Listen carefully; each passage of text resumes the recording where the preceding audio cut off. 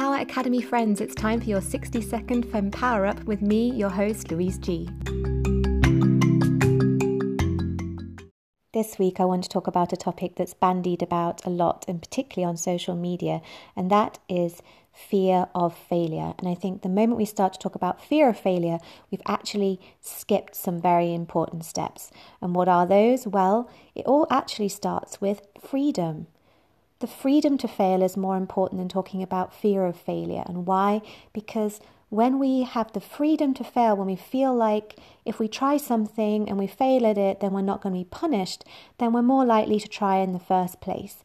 And if we're not going to try things, then we're not going to achieve great things or dare to try and achieve great things. So it's really important that as colleagues and leaders, we create environments where people have the freedom to fail.